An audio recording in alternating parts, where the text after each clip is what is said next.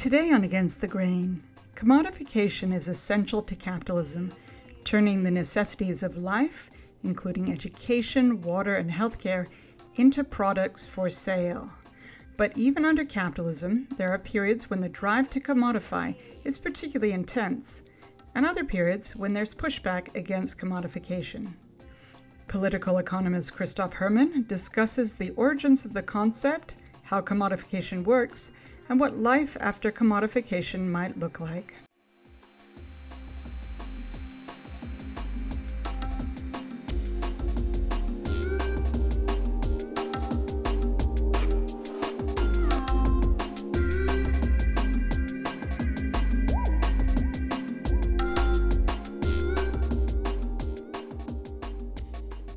From the studios of KPFA in Berkeley, California, this is Against the Grain on Pacifica Radio. I'm Sasha Lilly. Production for profit, or commodification, is the hallmark of the economic system we live under. Are there limits, natural or otherwise, to what can be commodified under capitalism? And what would an alternative system based on production for use look like? Those are questions taken on by Christoph Herrmann in the Critique of Commodification, Contours of a Post-Capitalist Society. Herrmann teaches in the History Department at UC Berkeley. How do you define commodification, Christoph? And where does the term come from? A lot of people assume it comes from Marx, but you indicate that it actually doesn't. Yes, so that was a surprising thing for me when I started to think and do research and look at the literature. Commodification is a fairly new term. It became popular in the 1970s academic discourse and interestingly in English-speaking literature. Initially invented by Marxist scholars, usually as part of a general critique of capitalism. In the 1980s, the term was then picked up by other scholars outside the Marxist camp, and it became used more broadly.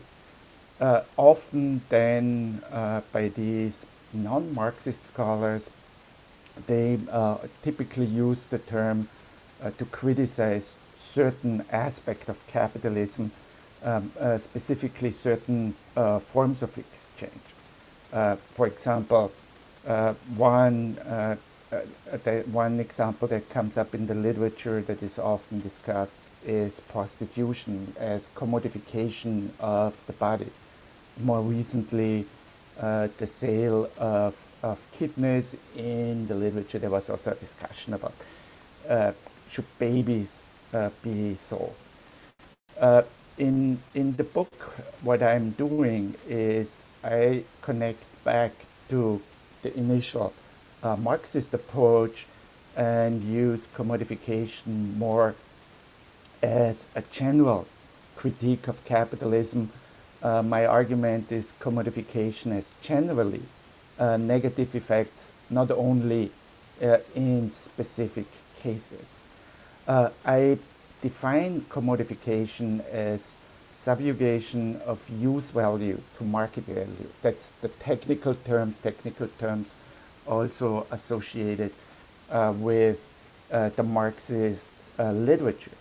What that means is that we see what happens with commodification is that the usefulness of a good or service or resources, the usefulness in satisfying a human need or a bundle of human needs is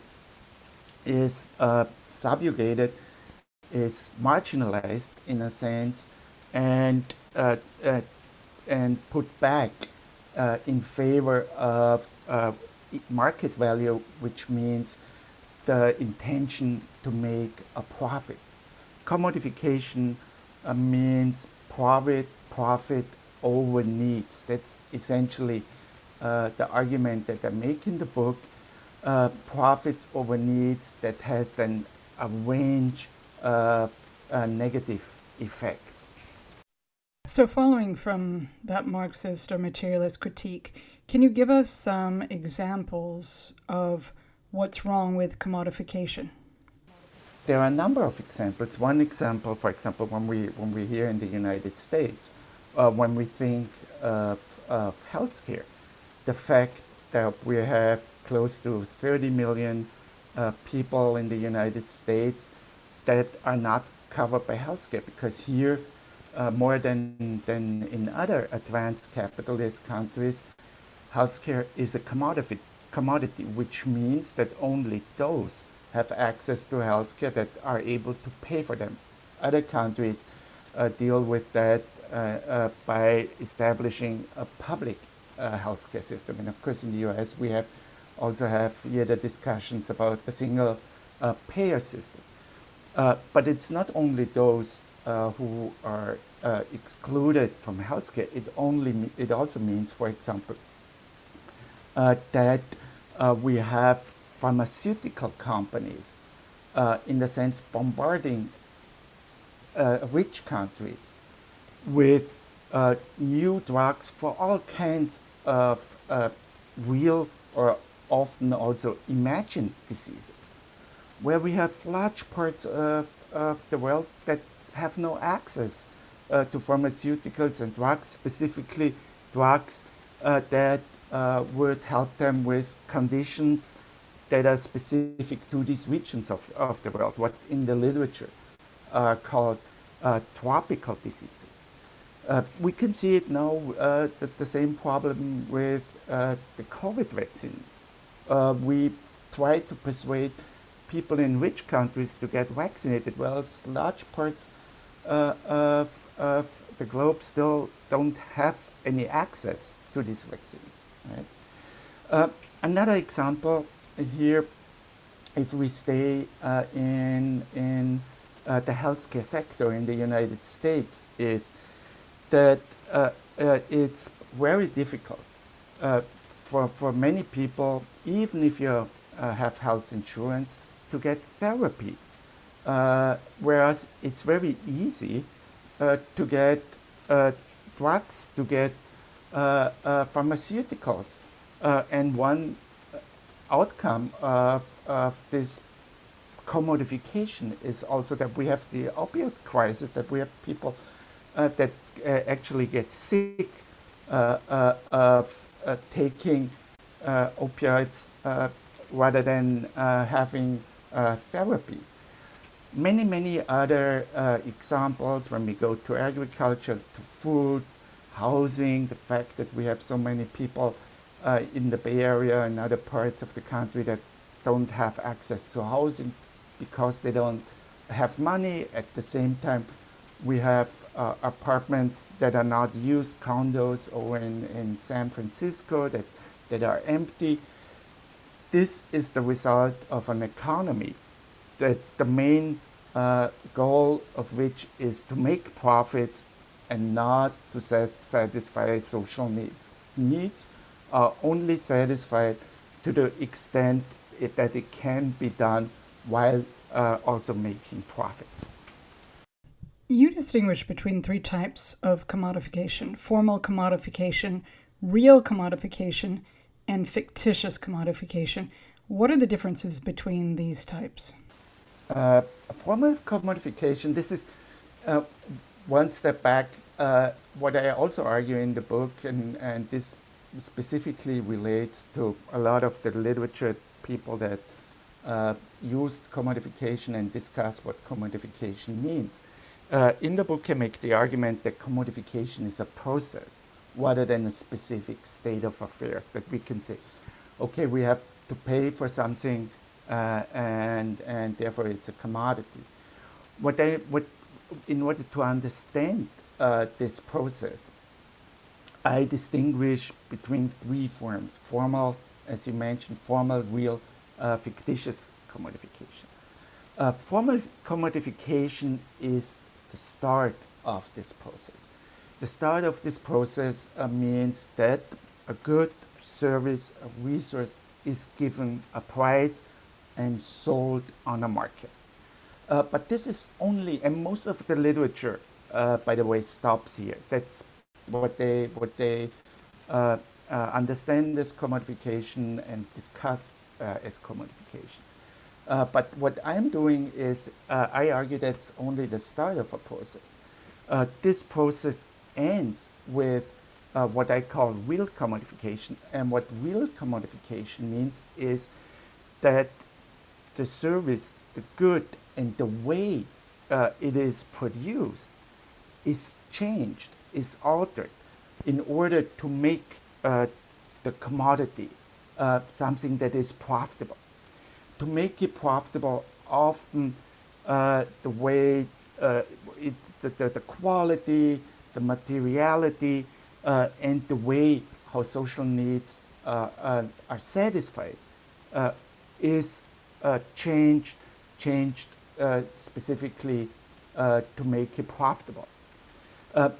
One example, when we think food, for a long time, most food that we buy is commodified in the sense that we have to pay for it. Even if we go to a farmer's market and we buy vegetables, the fact that we pay for it means that it is a commodity. It is formally commodified. But if it's grown by a local farmer in a sustainable way, this act does not necessarily impact the product, the vegetables, the fruits, and all these other things. When we have large agricultural corporations that use farm outputs and reconfigure them to create these new products like breakfast cereals, then we are talking about real commodification. Here, what used to be fresh food, farm products are transformed, reassembled in a sense in a chemical process to create new products like breakfast cereals, which can then be sold for high profit. Breakfast cereals inputs, the costs of the inputs are less than a third of the price. So that's why it's also, by the way, it's considered a high margin product. Fictitious commodification I use for processes that were introduced in the public sector. In the public sector where users not necessarily pay for the product. And there is not necessarily a profit motive, and in many cases, no competition. What we have seen in the last decades through a process that is often goes often under the label new public management, the introduction of mainly quantitative output indicators that I argue in the book have a similar effect to when we introduce prices and competition and the profit motive. An example for fictitious commodification that we have, that I am confronted with, are student evaluations of teaching. If you teach at the college or the university, I think almost all universities, at least I'm aware of, do that. At the end of the semester, students evaluate faculty. They fill in a standardized questionnaire where they can give faculty marks. In our case at UC Berkeley, from 1 to 7. And the administration then thinks that this is a measurement of the quality of my and my colleagues' teaching. Of course, we know that the students evaluate many things, but not the quality of teaching. They usually, it depends if they like you or they don't like you. Other measurements that were introduced in a similar way then creates pressure in the public sector that are similar to the pressures providers experience in the private economy, where they are confronted with competition and with shareholders who wants them to make a profit. Political economist Christoph Herrmann is my guest. We're discussing his book, The Critique of Commodification, Contours of a Post-Capitalist Society. I'm Sasha Lilly, and this is Against the Grain on Pacifica Radio. So, Christoph, while commodification has marked the history of capitalism since its inception, what has led to the intensification of production for profit since the 1970s? Commodification, I think, and I make the argument, has intensified since the 1970s along with neoliberalism. Commodification is one important feature of neoliberal restructuring that we have seen in the past 3 to 4 decades. There are several developments to this process. In one important development was privatization of public companies, nationalized industries, especially in Europe and parts of the developing world, Latin America, not so much in the United States, because the United States never had a large public sector. Here, the main person that is associated with this policy is Margaret Thatcher in Britain, coming into power in the late 70s, 80s, sold off basically almost everything the British government owned. Similar developments also very dramatically, of course, Eastern Europe, Russia, Soviet Union after the breakdown of communism.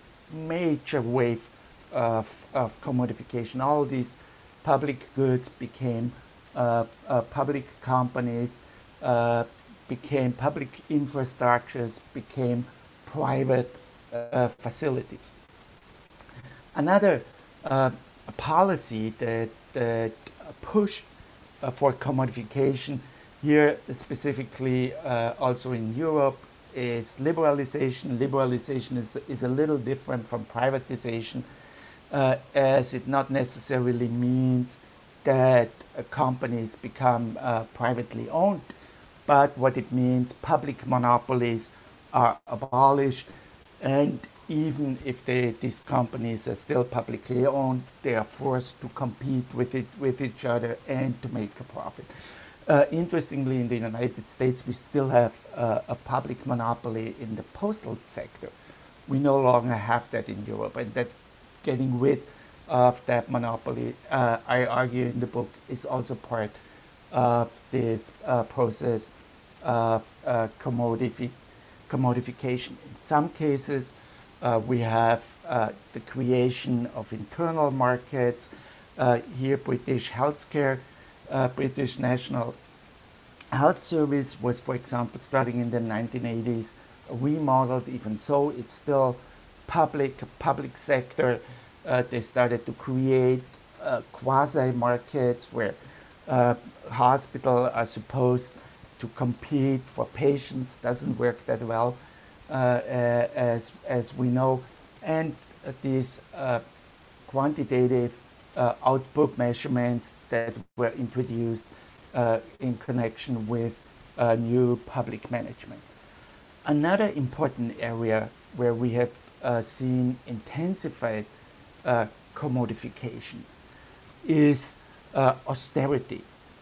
This idea that the government should not make debt, should reduce its debt. Again, the 1980s, here in the United States, Reagan, who then, by the way, increased, of course, the debt, but nevertheless, as a result of this austerity obsession, what happened is that they started to cut back welfare state measures, which also to some extent make people less dependent from markets and money income, and therefore have a decommodifying effect.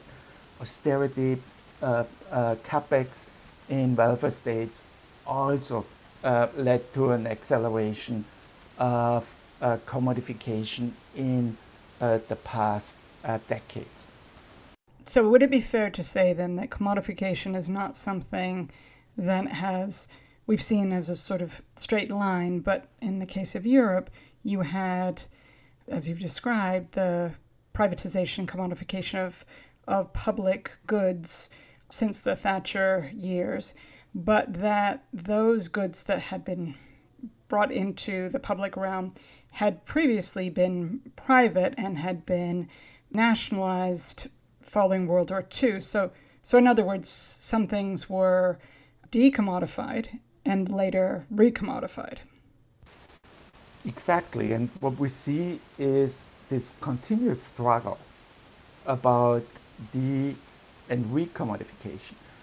One response, decommodification, was precisely because even politicians, or usually social democratic politicians, saw that certain things didn't work in the private sector. One example, housing.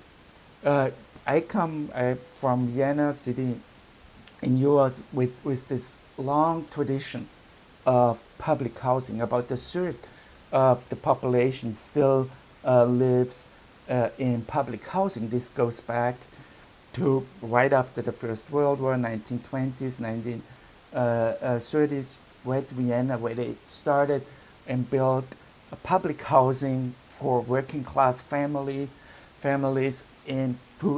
on a large scale. Of course, what we would need in the Bay Area today to make this connection is large public housing projects. That's, in my view, the only viable response to the housing crisis and the failure of housing markets, the commodified version of housing. So, again, so we had waves, in a sense, over the long history of capitalism, over the 20th century, and hopefully we're going to see soon a wave, a struggle for more decommodification. In particular, I think it would be very, very important when we think about the environment and ecology, right? So that we have find a way, find sustainable housing, sustainable public housing, sustainable public transport, in order also to deal with the ecological crisis that we are facing. You're listening to Against the Grain on Pacifica Radio. I'm Sasha Lilly, and today I'm speaking with Christoph Herrmann about his book, The Critique of Commodification, Contours of a Post-Capitalist Society. That's published by Oxford University Press and at againstthegrain.org. You can find a link to that book. Christoph Herrmann teaches in the history department at UC Berkeley. So I wanted to ask you about the economic historian Karl Polanyi, who is one of the crucial theorists of commodification. He wrote about the Spieneland system in the UK in the 18th century, which was a social safety net of sorts, that how its abolition propelled the commodification of workers' labor. In other words, that workers who had benefited to some degree from the social safety net were then forced to sell their labor for a wage. Can you tell us about Polanyi's contribution and how it helps us understand the key role of commodification in capitalism? Yes, so Polanyi, along with Karl Marx, is one of the main thinkers in this area related to commodification, and he was a very early critique of commodification, and whereas Marx focused his critique on the commodification of labor and the resulting exploitation of the working class, Polanyi, his critique of commodification was much broader. In addition to labor, he also, in his main book, The Great Transformation, he specifically criticizes the commodification of money and the commodification of land. Commodification of labor, he makes the argument that in order for labor to become a commodity, it all kinds of decommodifying effects, decommodifying developments, institutions that decommodify labor had to be abolished, including, as you mentioned, this 18th century kind of welfare state, Beamham-led. So only when the poor didn't have access to poor relief were they willing to sell their labor power to a capitalist in a factory. Initially, of course, in the early 19th century, long work days, 16 hours more, child labor, and very poor working and living conditions. Polanyi also then, what I find Polanyi's approach, what makes it so interesting is that he also early on criticizes commodification of land. Today we could see that as commodification of nature, and similar to his argument about labor, he says without regulation, without limit to commodifications, what will happen is land is overexploited, like labor is overexploited, and nature is destroyed. Polanyi then argues that society, by the way, he also calls these commodities fictitious commodities, because he argues that they were never made for exchange on markets. He then also makes the argument that the society has kind of an automatic reflex to limit the intrusion of markets, what he calls the double movement, that for society to survive this intrusion of the market, this subjugation to markets, to profits, it necessarily develops a response, it struggles against it. In his book, he sees what happened specifically in the 1930s up to the Second World War, and during the post-war period, the response, this more regulated, partly decommodified form of capitalism, is what Polanyi had expected. What Polanyi didn't see is the return of the market, the return of commodification in the 80s, 90s.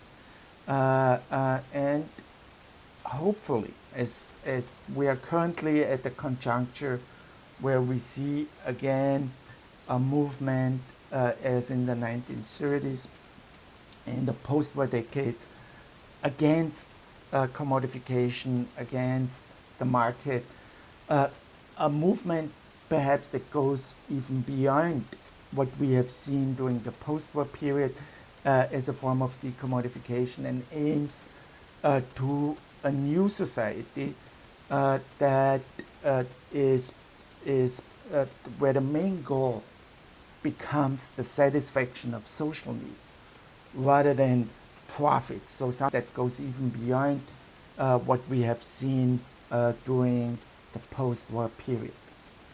For Polanyi, this idea of a double movement, of a kind of backlash that a push to commodify further engenders, the idea that the more dire things become, the more people are exploited, the more nature or land is commodified, that at some point there will be a backlash and that it will be strong enough to force decommodification.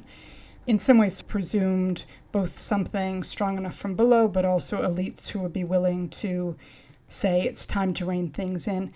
Do you think that Polanyi overestimated this kind of reaction? I think what my critique that I also argue in the book is what Polanyi didn't take into account is what Antonio Gramsci has described as hegemony. It's not enough that we have protests, struggles, fights. We have seen a lot of them since the 2000s. One movement, anti-globalization, one movement after the other. Wall Street 99% or against the 1%. These would all be struggles and developments that Polanyi subsumed under the double movement. What I think where Polanyi didn't recognize it, in order to become an effective political process, political movement that is able to change things, these struggles have to become hegemonic in the sense that they dominate the agenda, that they reach large enough population that they have a form of expression, effective political organization, and all these things. Unfortunately, I'm afraid we haven't seen that so far. I'm hopeful that we will see something in the coming years. By the way, it was also in Polanyi what Polanyi couldn't explain. For example, or what we can't really explain is the return of neoliberalism in the 1980s, 90s. In the book, I make the argument this wave of recommodification linked to neoliberalism is precisely was possible because it became a hegemonic project in countries like Britain, the US under Reagan, and in other parts of the world. So I think to here we just have to supplement, in a sense, Polanyi's thinking and bring in Gramsci and hegemony. The question now, of course, that we are confronted with, how can we build a hegemonic project? Resisting alone is not enough. That's something that we have seen. Many people hoped for that, but over the last 2 to 3 decades, we have seen plenty of movements. Unfortunately, not very effective. To become effective, we need them to become part of a hegemonic movement, a hegemonic process with an effective political organization as a backbone. Are there contradictions within capitalism itself that could limit the drive for commodification and production for profit? Often you hear people point to nature, that there are limits that are imposed, but are these really enough under capitalism to limit capitalism's drive to commodify? So in the book, I also have a chapter about limits of commodifications. One limit is what I call a moral limit. That's when people argue certain things like babies or kidneys should not be sold. Political limits, when we have these political movements that are part of what Polanyi calls double movement. We also have systematic limits. Systematic limits are linked mostly to argumentations by Rosa Luxemburg, who had argued that for capitalism to grow and prosper, it always has to intrude on non-capitalist areas. In her account mainly countries, the countries outside the capitalist world, or non-commodified spheres that we have in countries. David Harvey, building on Luxemburg's work, calls this accumulation by dispossession. But for that to work, we always have to use non-commodified spheres to the extent that they still exist. One example that often that is also talked about is what we're currently seeing with commodification of nature, with patenting of DNA and other things as a new wave where we can push further for commodification. Another limit that is related to this systematic limit is an ecological limit, and I think in the book I make the argument it deserves an own discussion. What here the main problem is that when capitalism grows, accumulates, it in this process it destroys resources, natural resources, destroys them, uses them, and destroys them, and in this process of profit making. This can reach a stage where not only those resources that are limited, like oil or some rare metals, but the ability of nature to reproduce itself becomes in danger. Climate change is currently an example that we are witnessing. I think that's actually the most threatening limit for capitalism, but I don't think overstepping that limit means the end of capitalism. What it does to a significant degree, it creates what I call disastrous commodifications. It creates spaces that can no longer, or only to a very limited extent, be used by people for all kinds of things, societies. So I think there is a real danger. But disastrous commodification is not something that progressives, that the left wants to wish. Because, I mean, the political, the ecological, political, and other consequences will be very dramatic and something we don't want to see. But there is real danger, ecological commodification resulting in disastrous decommodification. Christoph Herrmann is my guest. He's a political economist, teaches in the history department at UC Berkeley. His book is The Critique of Commodification, Contours of a Post-Capitalist Society. I'm Sasha Lilly, and this is Against the Grain on Pacifica Radio. So you were just talking about whether there were limits to commodification under capitalism. I wanted to know if you think there are limits to decommodification in a capitalist society, given that commodification is a central process in the capitalist system. Should we assume that attempts to decommodify will run up against limits as long as capitalism is around? Absolutely. And I think that's the lesson that we should learn from the post-war period.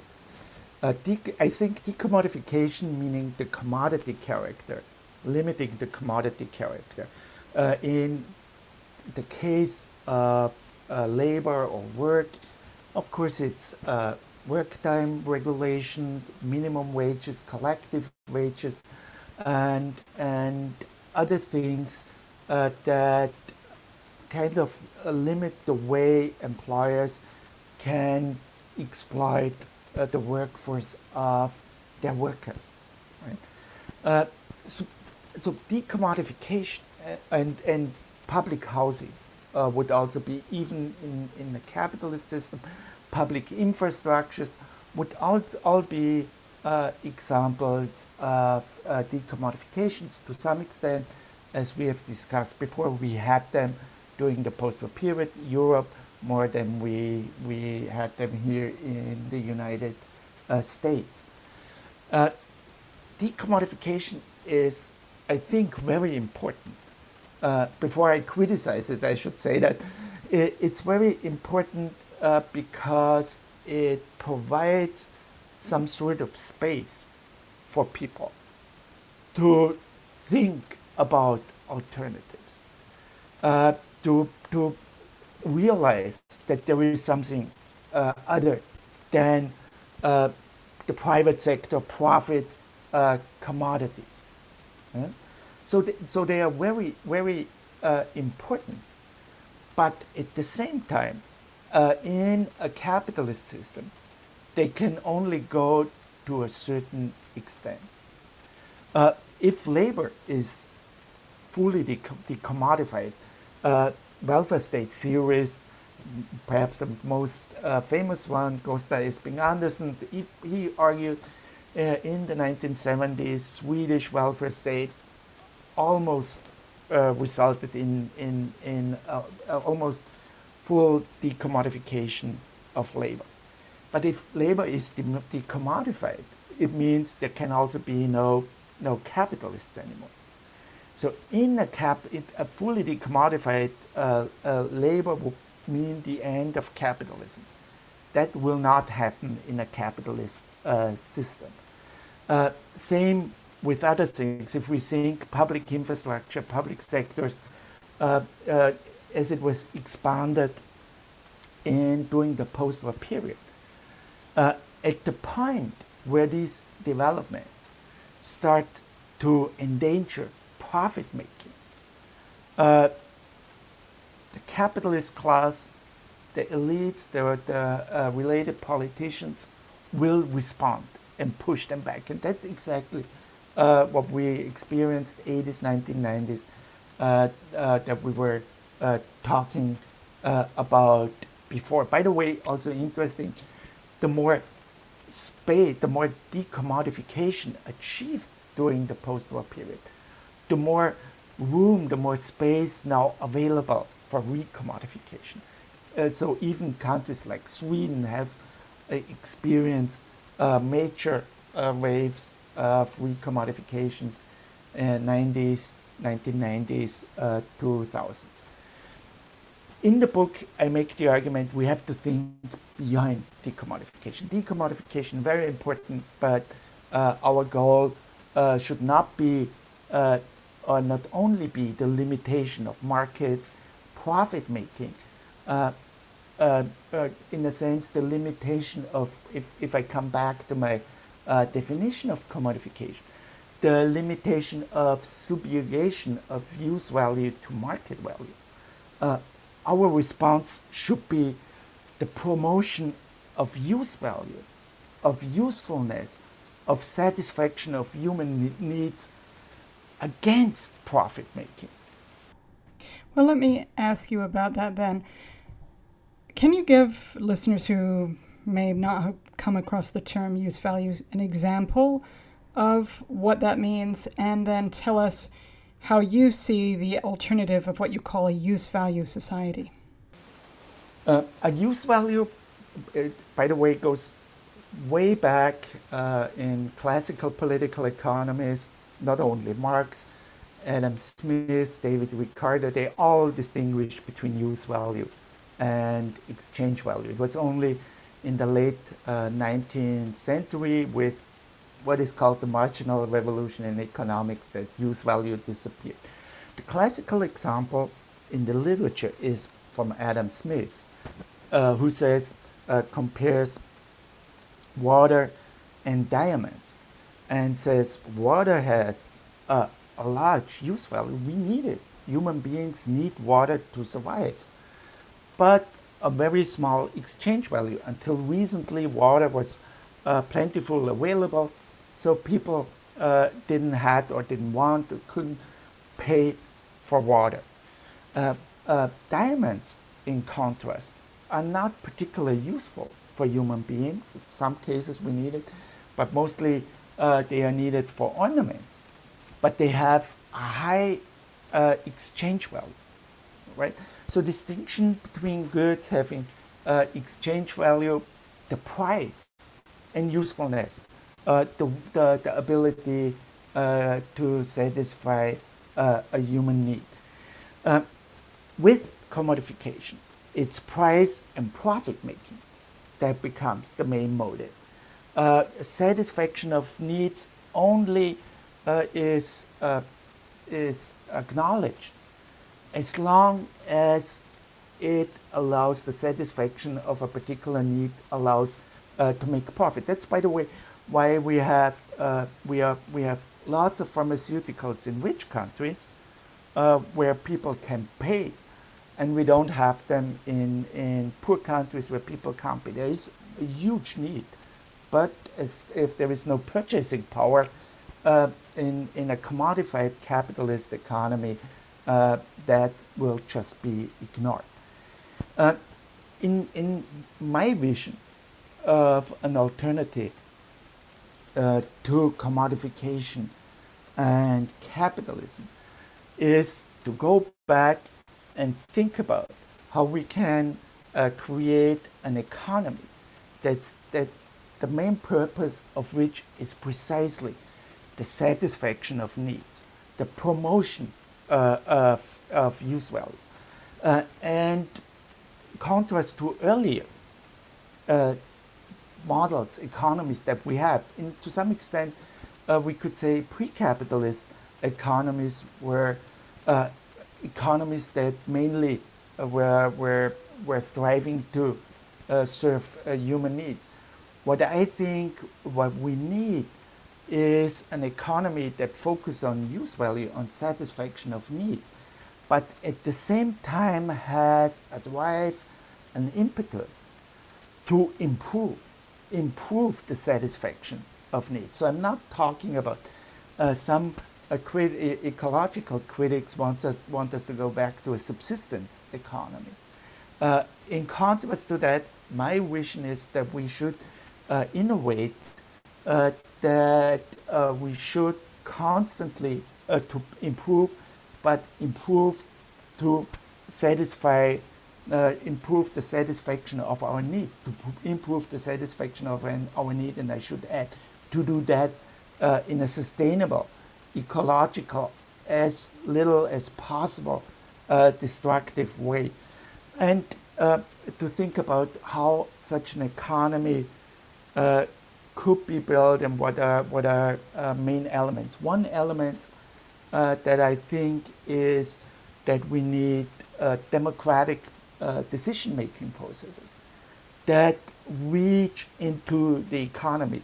Again, Polanyi was very brilliant in pointing that out. In capitalism, we have democracy in the political sphere, but not in the economic sphere. We can't vote for our bosses. We need processes that democratize the economy, because I think when it comes to usefulness of goods, products, services, usefulness also always in mind the ecological dimension of these goods and services. The price cannot decide. What we can do is that we collectively decide what would be a more useful way to satisfy a certain need. To give you one example, when we think of transport, we have all this car in the Bay Areas, roads, cars, Bay Areas, and other parts of the world. People in traffic jams, pollution, major negative effects across the region in the world. Wouldn't it make sense to sit down and think about how we can solve the problem of transport in a better, more sustainable way? The answer perhaps would be public transport. Let's build an efficient, effective public transport system. It would free up space that we could use to build houses, to build playgrounds, parks. Just imagine that. I don't think it happens because in a commodified capitalist world, capitalists make much more money with producing cars. Now what we see is electric cars and self-driving cars rather than with public transport. Public transport would be more useful, would have more use value, but unfortunately doesn't have market value. Cars have a large market value in a capitalist commodified system, and they may innovate in self-driving and electric version. But the more useful alternative, in my mind, would be precisely a collective democratic decision process where we arrive public transport is the better alternative. So use value society would also mean a labor market oriented toward use value contribution to the satisfaction of human needs rather than contribution to companies, employers, capitalists making a profit. Christoph Herrmann, thank you so much for joining me. Okay, thank you. Christoph Herrmann teaches in the history department at UC Berkeley. He's a political economist, author of The Critique of Commodification, which we've been discussing. He's also the author of Capitalism and the Political Economy of Work Time. You've been listening to Against the Grain. I'm Sasha Lilly. Thanks so much for listening, and please tune in again next time.